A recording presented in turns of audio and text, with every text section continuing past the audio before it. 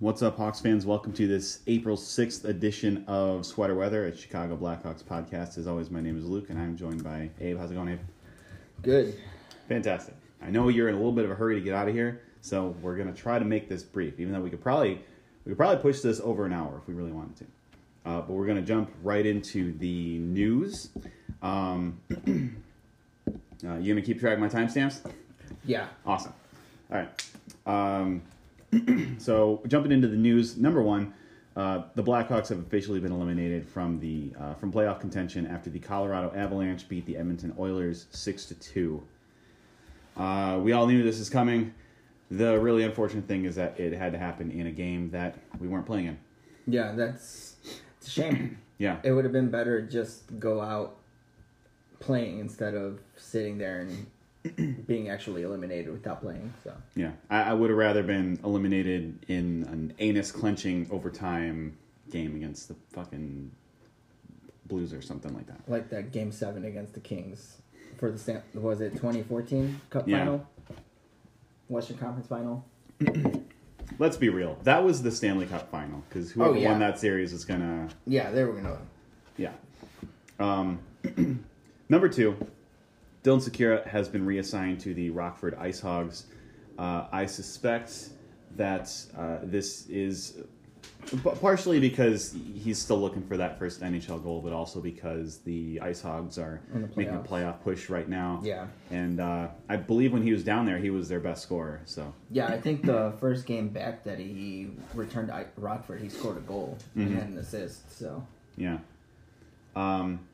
So that's good. It's I know they're called the Black Aces when like the NHL teams in the playoffs, and then they call up the AHL guys. But what is it when it's the other way? Because that's what we are. I have no idea. And White Aces or something. The Red Aces. I don't know.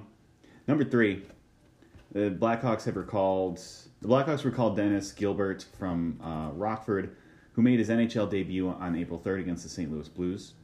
He was subsequently reassigned to Rockford after one game. Yeah, I didn't watch the game, so I don't know how he performed. I didn't either. I can't speak to his performance. But it's a nice gesture for the rest of the team. Just let him skate out during warm-ups before, just let him go out for like a few seconds before. I think that's more of a prank than a nice gesture. Well, okay, yeah, it probably is a prank, but I think it's still pretty cool though. Yeah, Just get to go out there on your own and experience it for the first time. I guess. I don't know. But yeah, they gave him a lot of fanfare, like on social media ahead of time. Kept talking about like how he was making his NHL debut and stuff like that. And then they sent him right back to Rockford with very little, like pretty unceremoniously. So I don't know. Maybe they wanted to give him that cool like NHL debut moment, and then like put him right back into the mix with Rockford chasing the playoffs. And, yeah, exactly. and then maybe like give him a look at the NHL level, see what he's capable of. Since the games are pretty much meaningless at this point. Yeah, I mean, I'm pretty sure he'll get a training camp invite. So we'll see how he does next preseason. Yeah. Number 4, Adam Boqvist has won the CHL's Player of the Week honors after scoring 6 goals in 2 playoff games for the London Knights. As of April 6th, which is today, the day we're recording this, he has 6 goals and 1 assist in 5 playoff games. Well, 4 of those came in one game, right? Did they? I think you said that.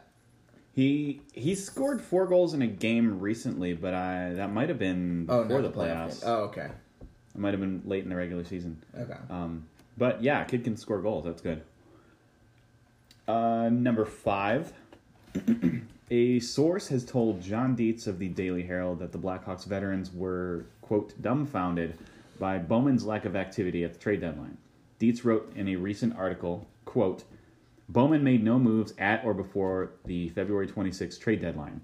It was a decision that, according to a source, dumbfounded the veterans. Their thinking was, look, we made this run, we're right here, give us a little help, end quote. That's interesting because obviously, you can never trust sources because you don't know who exactly they were. For all you know, it's somebody's friend's uncle that once cleaned Patrick Kane's visor or something. I guess. I mean, I assume that a lot of these journalists, a lot of these scribes will vet their sources fairly well. It's usually like, maybe it's like they know the equipment guy or something. Right. I don't know. But I don't think we have any reason to not believe that. Objectively, from the outside looking in, or even, if you're in the Hawks front office, if you're Stan Bowman, if you're John McDonough, or whatever. Sorry, neighbors walking by. I thought that was... No. My food already came, but I was like, is my food here?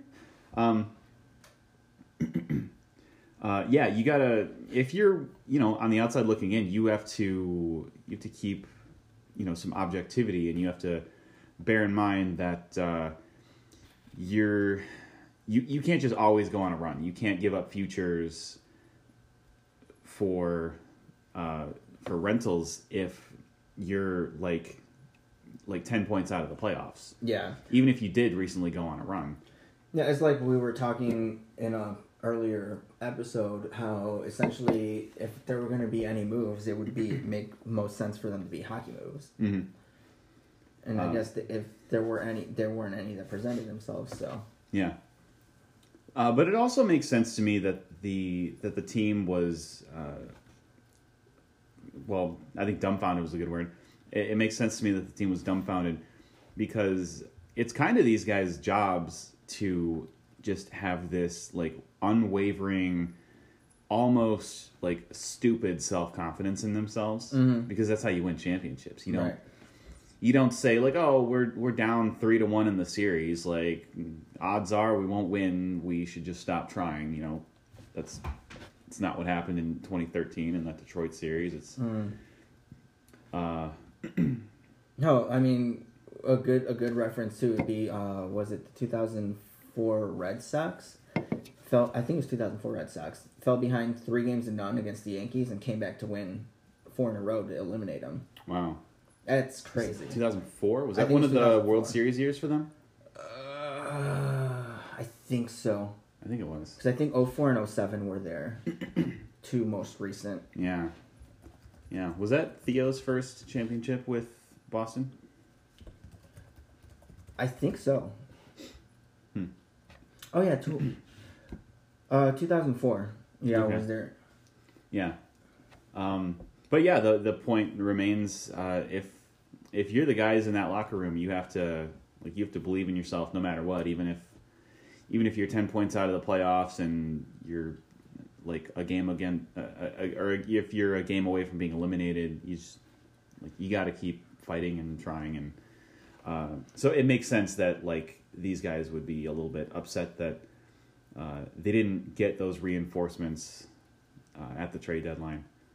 But I'm still totally in the camp of it's good that we didn't do it, because we're not really going to be competitive until at least next year. Right. Yeah, we have some nice young pieces that I'm pretty sure the team wants to hold on to and see how they develop and can play in the league next year. So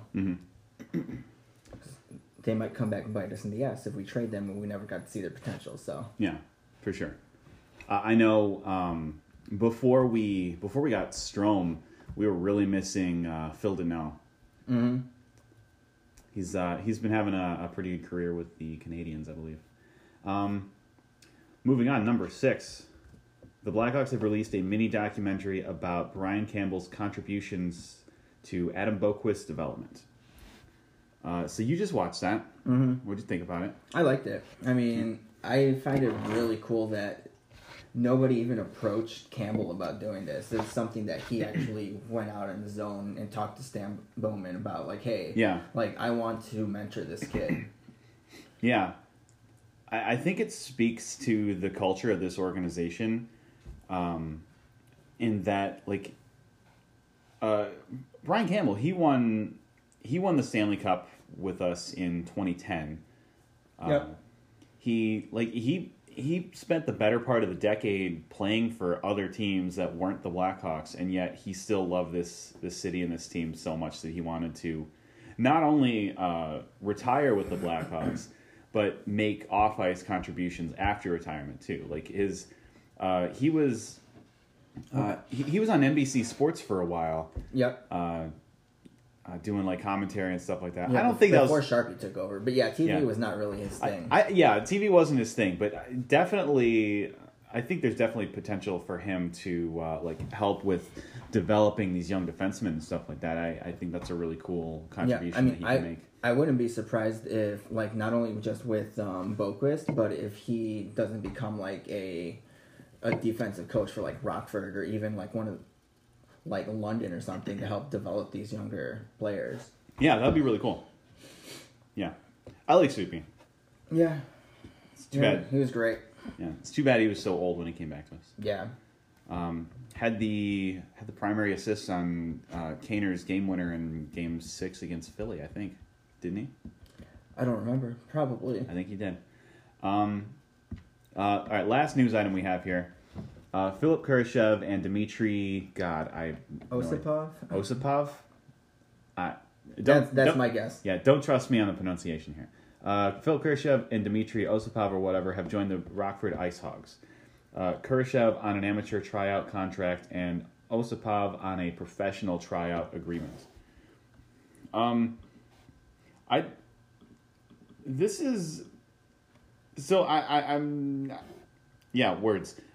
This is strange to me because I don't think the Hawks have signed these guys yet. At least in my time following hockey, I've never encountered a situation where some prospects go and play for like one of the farm teams through means other than signing like an entry-level contract with the NHL club. Mm-hmm. I've never seen that before. But, well, I don't know. Maybe what happens is they get their entry-level contract after this season. Yeah, because they wouldn't kick in until... Yeah, because back in March, Kurashev signed a 3-year entry-level contract with the team. Wait, did he? Yeah. Oh. So why has he got to sign a contract with Rockford then? Probably. If anyone listening knows the rules regarding ATCs and PTAs with minor league clubs and why not all players have to do this, tweet at us, let us know. Because right now we're not sure. But I do think that Kurashev for sure is going to help the Ice Hogs with their playoff push. Yeah. Osipov, I don't know. I don't know much about him. I do know that Kurashev is one of our better offensive prospects at the moment. Mm-hmm. Or I should say forward prospects. Right. Because there's probably some... we've got a lot of offensive-minded defensemen in the system right now who could like maybe outscore some of our forward prospects. Mm-hmm. Okay, so with that, we're going to take a quick break and come right back. And we're back. We're going to talk about some non-Blackhawks hockey news briefly here. So number one here, I've got... this one comes from NBC Sports Chicago. Quote, the NHL's current playoff format is reportedly sticking around at least for one more season. According to a report from Pierre LeBrun of The Athletic, the NHL and NHL Players Association have agreed to extend the format as well as the current divisional alignment for one more year. Even though it will continue to be a talking point, the earliest possible change to the format will not be until the 2020-2021 season, if even one happens. End quote. The playoff format that not a lot of people seem to be big fans of is going to stick around for at least one more year. And then, if I'm reading this right, it sounds like they will not discuss changes to it for at least another year. But if they did decide to change it, it would be the 2021 season when they would. So the season after next. Currently, I'm sure you all know, but currently it's the divisional playoff format where the top 3 teams from each division gets in, and then there's the 2 wildcard teams from each conference. Some folks take issue with this format because, I distinctly remember like Barry Trotz, the former coach of the Washington Capitals, taking issue with it a couple of years ago because even in years when they had won the President's Trophy, they ended up facing the Penguins in the second round, like twice, like 3 years in a row, I think. That's when you're the best team in the league, you should his argument was that when you're the best team in the league, standings wise, you should earn the right to have those tough matchups deferred until the later rounds. Yeah, no, that's absolutely right. Because the one who played, so the number 1 seed in their respective conference, essentially when it comes to the conference finals, if the second best team can win all the way out, it should be the 1 and the 2 going at it instead of facing the number 2 in the second round. Mm-hmm. I mean, I get it. It makes sense. Yeah. Now it was before my time as a Hawks fan, but I believe 2013 was the last year that they had like the reseeding between rounds. I don't remember. I'm sure you know more about that. I think they reseeded the teams between each round so that it was, I don't know if it was one, I think it was 1 through 8 or 1 through 4 and then reseeded after each round or something like that. I don't recall off the top of my head. Yeah, I don't recall either. And then they changed it to just the bracket format because then people can fill out brackets and there's some relative predictability as far as what the possible matchups could be for the next round. Well, not necessarily, because all you have to do essentially in order to do your seedings is go from so the NHL currently has 4 conferences, right? Or 4 divisions, right? Mm-hmm. So you would take the number 1 overall, put them from one conference, put them as the number 1 seed. Mm-hmm. And then the number 2 seed should be the other division winner, which you throw them on the bottom half of the bracket on the one side. So you have the 1 at the top and the 2 at the bottom. Okay. And then you fill it in with the rest of the standings from there, who record-wise, essentially. Yeah. So the 8th seed in the conference would play the 1 seed, and then that's how you go from there. Gotcha. Yeah, no, that makes sense. The counterpoint, though, and I'm not arguing for this per se, but this is, I think, what the league believes, is they don't want to intermingle the divisions until the later rounds because they want to form those rivalries. If, the Capitals and the Penguins, they face each other in the second or third round or something like that. Yeah, no, they faced each other in the second round 3 consecutive years. So there's especially if you're the Washington Capitals, there's after being ousted by the Penguins 3 times in a row, it's or 2 times in a row. Excuse me, they won the last one. Mm-hmm. Funny story. Those 3 straight years, the winner of that series went on to win the cup.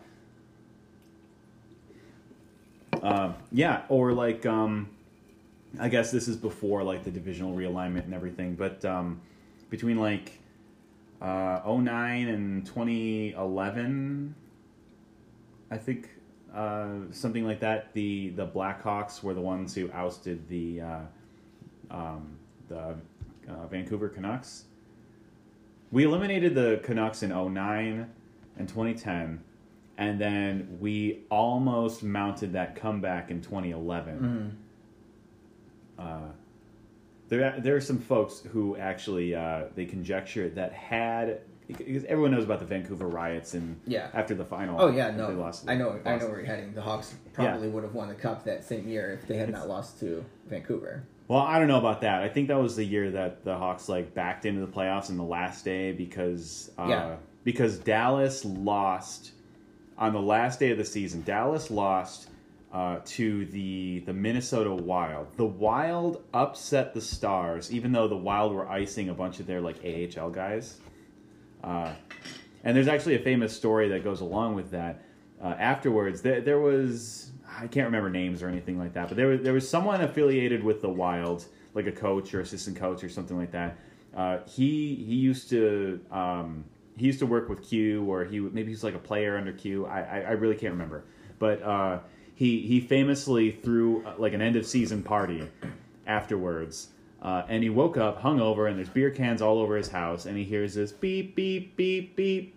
Well, slower than that, though. It was a truck backing up. He looks outside, and there's just a Bud Light truck backing into his driveway. And he's like, what the fuck is this? I don't need any more beer. And the guy gives him, 2 cases of beer, and there's a note that says, thanks, Joel Quenneville. That's pretty funny. Yeah, it's hilarious. What were we talking about? The playoff realignment, possibly. Yeah. Yeah, I mean, I definitely would like to see it change. I mean, they do have to figure out something that would make the most sense. So where essentially it would come down to the first and second best team. Should it play out the way it should? Mm-hmm. The first and the second best team in their respective conference play each other for the conference final. Yeah. Yeah, that would be ideal. Or if they did 1 through 8 on each side. Some people would like to do 1 through 16, just the whole everybody makes it in. Not everybody makes it in, but the 16 teams who make it in, this year it would be, I don't know, like Tampa versus fucking, who's the worst team in the playoffs? The Blue Jackets or something like that. It'll probably be that. Florida. No, yeah, I think you're right. It's Columbus. It'll be Tampa and Florida after that. But then it would be, I don't know, fucking Boston and Colorado in the second round. I'm not double checking the standings to tell you who it would be, but there would be intermingling of conferences in the early rounds. Oh, okay. So just do a straight up all 16 and then... Yeah. So you can essentially have two teams from the same conference in the final? Yes. Okay. Yeah. Yeah, there are people... That's interesting. There are people who are really into that idea because, with the current format, you would never have, a Philly-Pittsburgh final. Or, a Rangers-Islanders final. Or a Bruins-Canadiens final. Because those teams are all in the same conferences. Right. But, how fucking wild would those finals be? That's true. I don't know. It's... The way you fix that is just flip those states that have multiple teams. Just put one on the other conference, but... I guess. I don't know. It's a tough problem to solve because you do want to foment rivalries, but you also want it to be fair. You don't, if you win the President's Trophy, you shouldn't be facing the eventual. You shouldn't be facing the second best team in the conference in the second round. Right. So I don't know. It seems like the NHL's stance is better to leave it alone for now and wait until you figure out something better. Yep. We'll see. Yeah, we spent almost as much time on that one thing as we did on the last all the news. Yeah. Number 2, actually 2, 3, and 4 all kind of tie into each other, so I'm just going to read them all at once. All right, I'll just put one timestamp. All right. So number 2 comes from a CWHL press release. Quote: The board of directors of the Canadian Women's Hockey League has made the decision to discontinue operations effective May 1st, 2019. Unfortunately, while the on-ice hockey is exceptional, the business model has proven to be economically unsustainable. Number 3, this one comes from CBC.ca. Quote, the National Women's Hockey League is moving swiftly to expand to Toronto and Montreal. The NWHL is the American version, and then the CWHL is the Canadian version, just as an aside. But the NWHL is moving swiftly to expand to the Toronto and Montreal markets following the demise of the Canadian-based rival. NWHL Commissioner Danny Ryland told the Associated Press on Tuesday the league's board had approved an investment plan to establish teams in Canada's two largest cities for the start of next season. Ryland also said her league has received commitment from the NHL that will make it one of the NWHL's biggest financial sponsors. And then number 4, this comes from CBS Sports, quote, with the Canadian Women's Hockey League announcing that it will cease operations in May, the NHL has committed to providing more financial support to the National Women's Hockey League moving forward. The NHL is, quote, significantly up, end quote, its financial contributions to the NWHL this year, making the league one of the NWHL's biggest financial sponsors, according to a report from ESPN's Emily Kaplan, end quote. So too long didn't read. The Canadian Women's Hockey League is shutting their doors because they're not making enough money.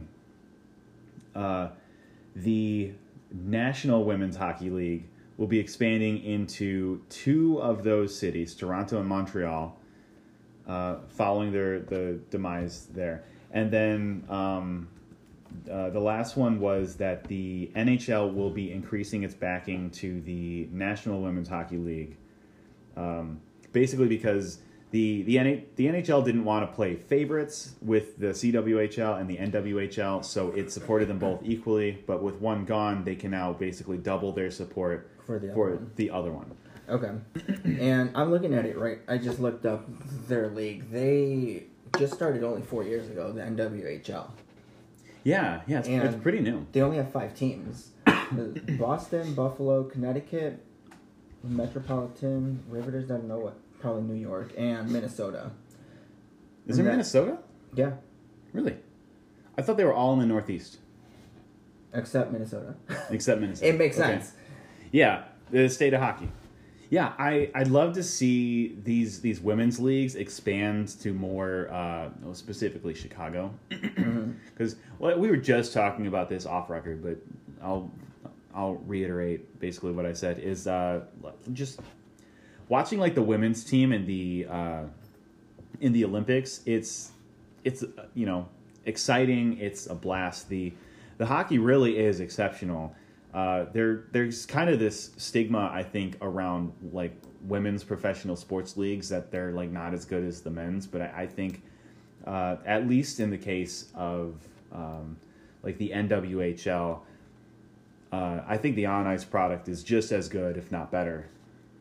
It just doesn't have the fan base or the financial support to like really take off like the NHL has. And the NHL is like the 4th biggest of the major professional sports in North America already. So yeah, I think it just has to do a lot with the fact that just for some reason women's professional sports aren't as popular as male sports. Yeah, which is unfortunate because like you were just saying off record, like the WNBA is like they actually have a pretty exceptional on-court product, and there's a lot of you said it better than I am. Yeah, like the WNBA, it's more of a it's a much better league for like those basketball purists, like the fundamentalists. Mm-hmm. So the people that want to see like good basketball without like all the flashy and gaudiness of like the current NBA and whatnot. So, and the nice thing is that the NBA fully funds the WNBA. So, and they've even said that despite them taking like losing money every year having the WNBA, they're going to continue to support it because not only does it help like get more women to get interested in like sports and stuff, but people still want to watch it. So yeah, which is pretty. I think that's pretty cool of the NBA to do. Yeah. So wherever you are, go out and support your favorite women's professional sports leagues. Actually, not sorry to jump in, you're fine. But like the only I would say right now the biggest sport for women that's like the most popular is definitely soccer. Yeah. Because the U.S. women's national team is, I believe they're still ranked number 1 in the world. Okay. Unlike the men who couldn't even make it to the World Cup. So, I mean, if they can grow to like levels like that where these teams are putting out quality products as well, like it's gonna get more fans, and it's also gonna get more like younger women into these things. So, like it's a win-win. I see it basically. So yeah. Now I'm done. Yeah. So go support your local professional women's team. Chances are the product that they're putting out there is just as good as the men, if not better. If not better. And then I had one last thing. This is just sort of just a discussion topic that I wanted to talk about. So through December 18th of 2018, the Blackhawks were playing at a 60-point clip. If the Blackhawks had continued playing at that pace, they would have ended the season with 60 points, which would have put them well out of the playoffs. Probably would have lost for Hughes. Yeah, like 20 to 30 points out of the playoffs. I think we ended the season with like 78 or 79 points last year. This would have been like far worse, like 20 points worse than that. Since December 18th, the Blackhawks have played at a 103-point clip, which would put us, if we played at that rate throughout the entire season, which would have put us comfortably in the playoffs.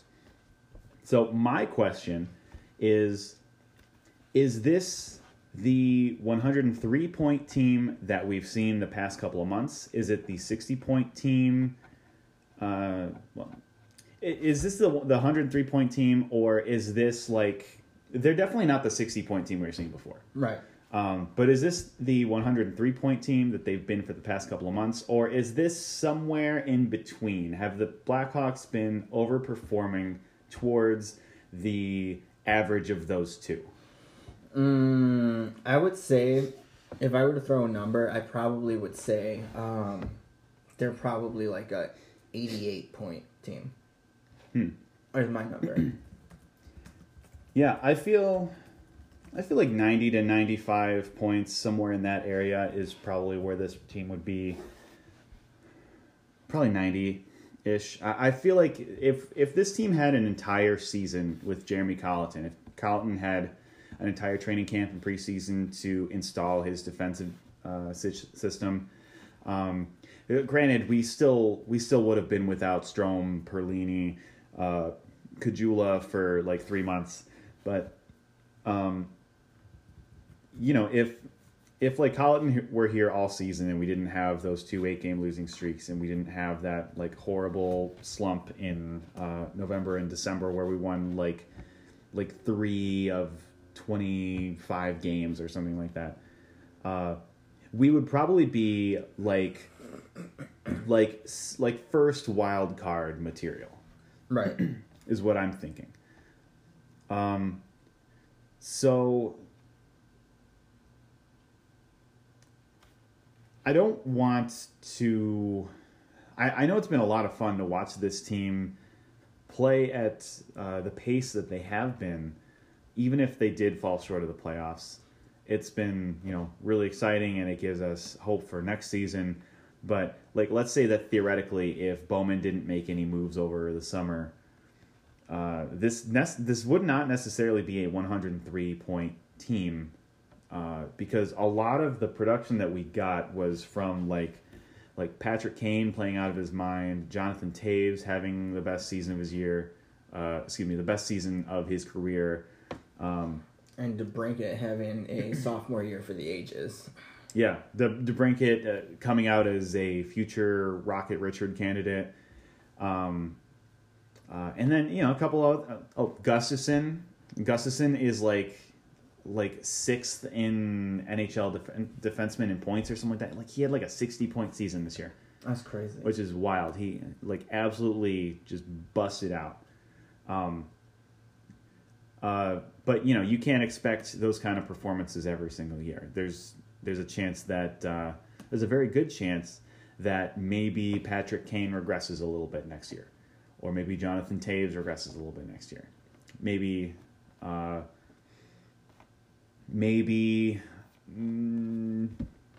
I don't know, maybe DeBrincat only scores like 32 goals next year instead of 41 or whatever he's at right now. And actually, if you look at their expected goals for like each of those players, I think I don't have the numbers in front of me, but I want to say that DeBrincat's got north of 40, but his expected goals is like the low 20s, and Kane's got north of 40, but his expected goals are like the high 20s, low 30s. So that tells you that they're overperforming. Yeah. Like there's an element of luck. Yeah. So you can't expect luck to keep up. Yeah, I definitely think that this was more like them overperforming than the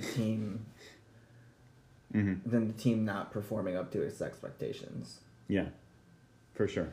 Like, again, just going back to something earlier, the nightmare scenario that I was dreading pretty much came true, where we were too bad for the playoffs to make the playoffs, but too good to not get a top 3 draft pick. Mm-hmm.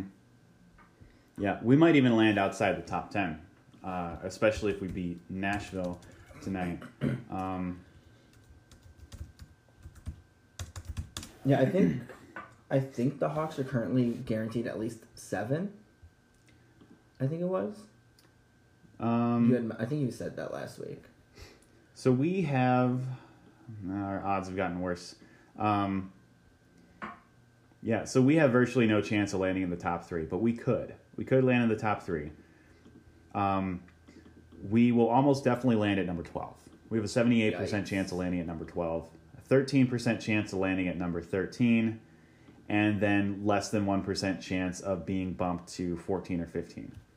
So we're going to get like if Jack Hughes is like tier 1, and then there's some people who think that it's like a 1A, 1B situation with Hughes and Kakko, but like let's say Jack Hughes is like tier 1, Kakko's tier 2. There's like 7 or 8 other guys who are tier 3. We'll probably get like one of the tier 4 prospects. Yikes. Where we are right now, which is not.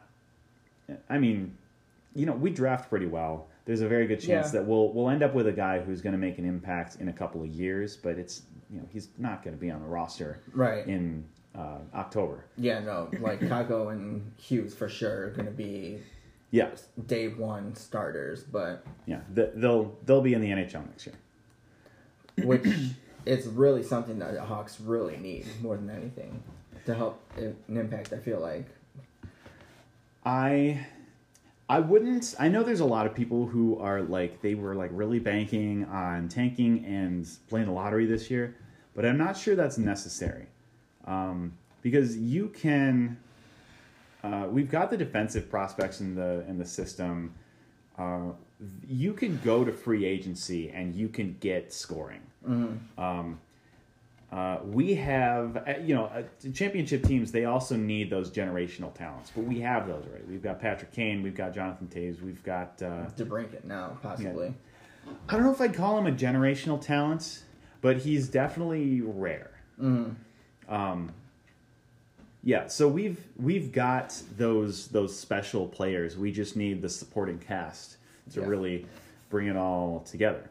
And I think that if... we can develop those defensemen, maybe even make a hockey trade for top 4 defensemen, and then we can go out and get depth scoring in free agency. The guys who are going to take over a little bit when Patrick Kane is in a slump or DeBrincat's in a slump, because DeBrincat's super streaky. Kaner, I think Kaner only had he had 2 goals last night against Dallas, but before that I want to say he only had 1 or 2 goals in all of March. He really didn't perform in he March. went cold. February he had a buttload of goals, but so I'm thinking too, just a hypothetical, I feel like since Hjalmarsson has been gone, the defense has just been ass. Pretty much.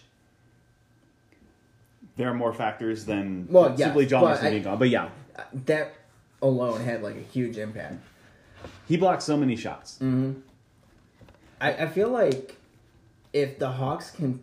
I wonder if they would be interested in trying to get him back on the team. I don't see that happening. I think Arizona's pretty happy with him. I think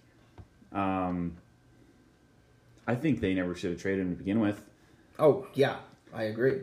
Because they still could have gotten some good years out of him, and you know he probably wouldn't have re-signed for much more than we've got Murphy for. And nothing against Connor Murphy, he's a fine player, but you know he's no Jalmerson. Yeah, Jalmerson is special, and that's like I would say Keith obviously when a few years ago definitely our number one. Mm-hmm. I would say Jalmerson also was our one. Like Keith and Jalmerson 1A 1B for sure. In their primes, sure. Mm-hmm. And then you have Seabrook right behind them. But I definitely think, obviously, losing Jalmerson kind of helped, kind of put the defense a little bit in a tough spot. Yeah. Actually, so defensively, the Coyotes are actually a pretty sound team. They're high up there on like the rankings of like shot blocking teams. And funny story, shortly after that game that we lost to the Coyotes, the rate of blocked shots for the Hawks like spiked. I don't know if like Colleton was inspired by all the shot blocking that the Coyotes were doing, but our shot blocking spiked, and our Corsi numbers actually spiked with it. We became a better defensive team around that time. Now it's our defense is still obviously very flawed, but it's starting to take shape. I think there was that real rough like month and a half long period at when Colleton first took over where we were just ass. And then there's a period where like we were still kind of ass, but we were outscoring the other team for the most part. We went on those runs. And then lately, like, the offense has dried up, but we're still in these games because we're playing better defensively. We're allowing fewer shots. Right. If we could build on that. Yeah, next season could definitely be promising then, considering how much the defense has improved. Obviously, what still needs a ton of work is the penalty kill. Yeah, our penalty kill. That's where it's just a black hole. Okay, so let's wrap this up. I know you gotta get going. So thank you all for listening once again. If you have any comments, questions, corrections, suggestions, concerns. Did I say suggestions twice? I might have. No. Okay. Now you did. Cool. Now I did. Yeah, you can tweet at us on Twitter. We are at SweaterPod. Let us know what you got for us. Please rate us on iTunes and Google Podcasts, wherever you listen. It helps us immensely. Thank you again for listening. We will. I don't know. We gotta figure out how often we're gonna be like podcasting during the playoffs, and when's the draft lottery? I gotta figure out when the draft lottery. That's like this week. I think that's tomorrow. Is it really? Or Monday? I don't know. When is it? Or maybe it was Tuesday. We'll work this out later. Anyway, thank you again for listening. We will talk to you later. Bye. Bye.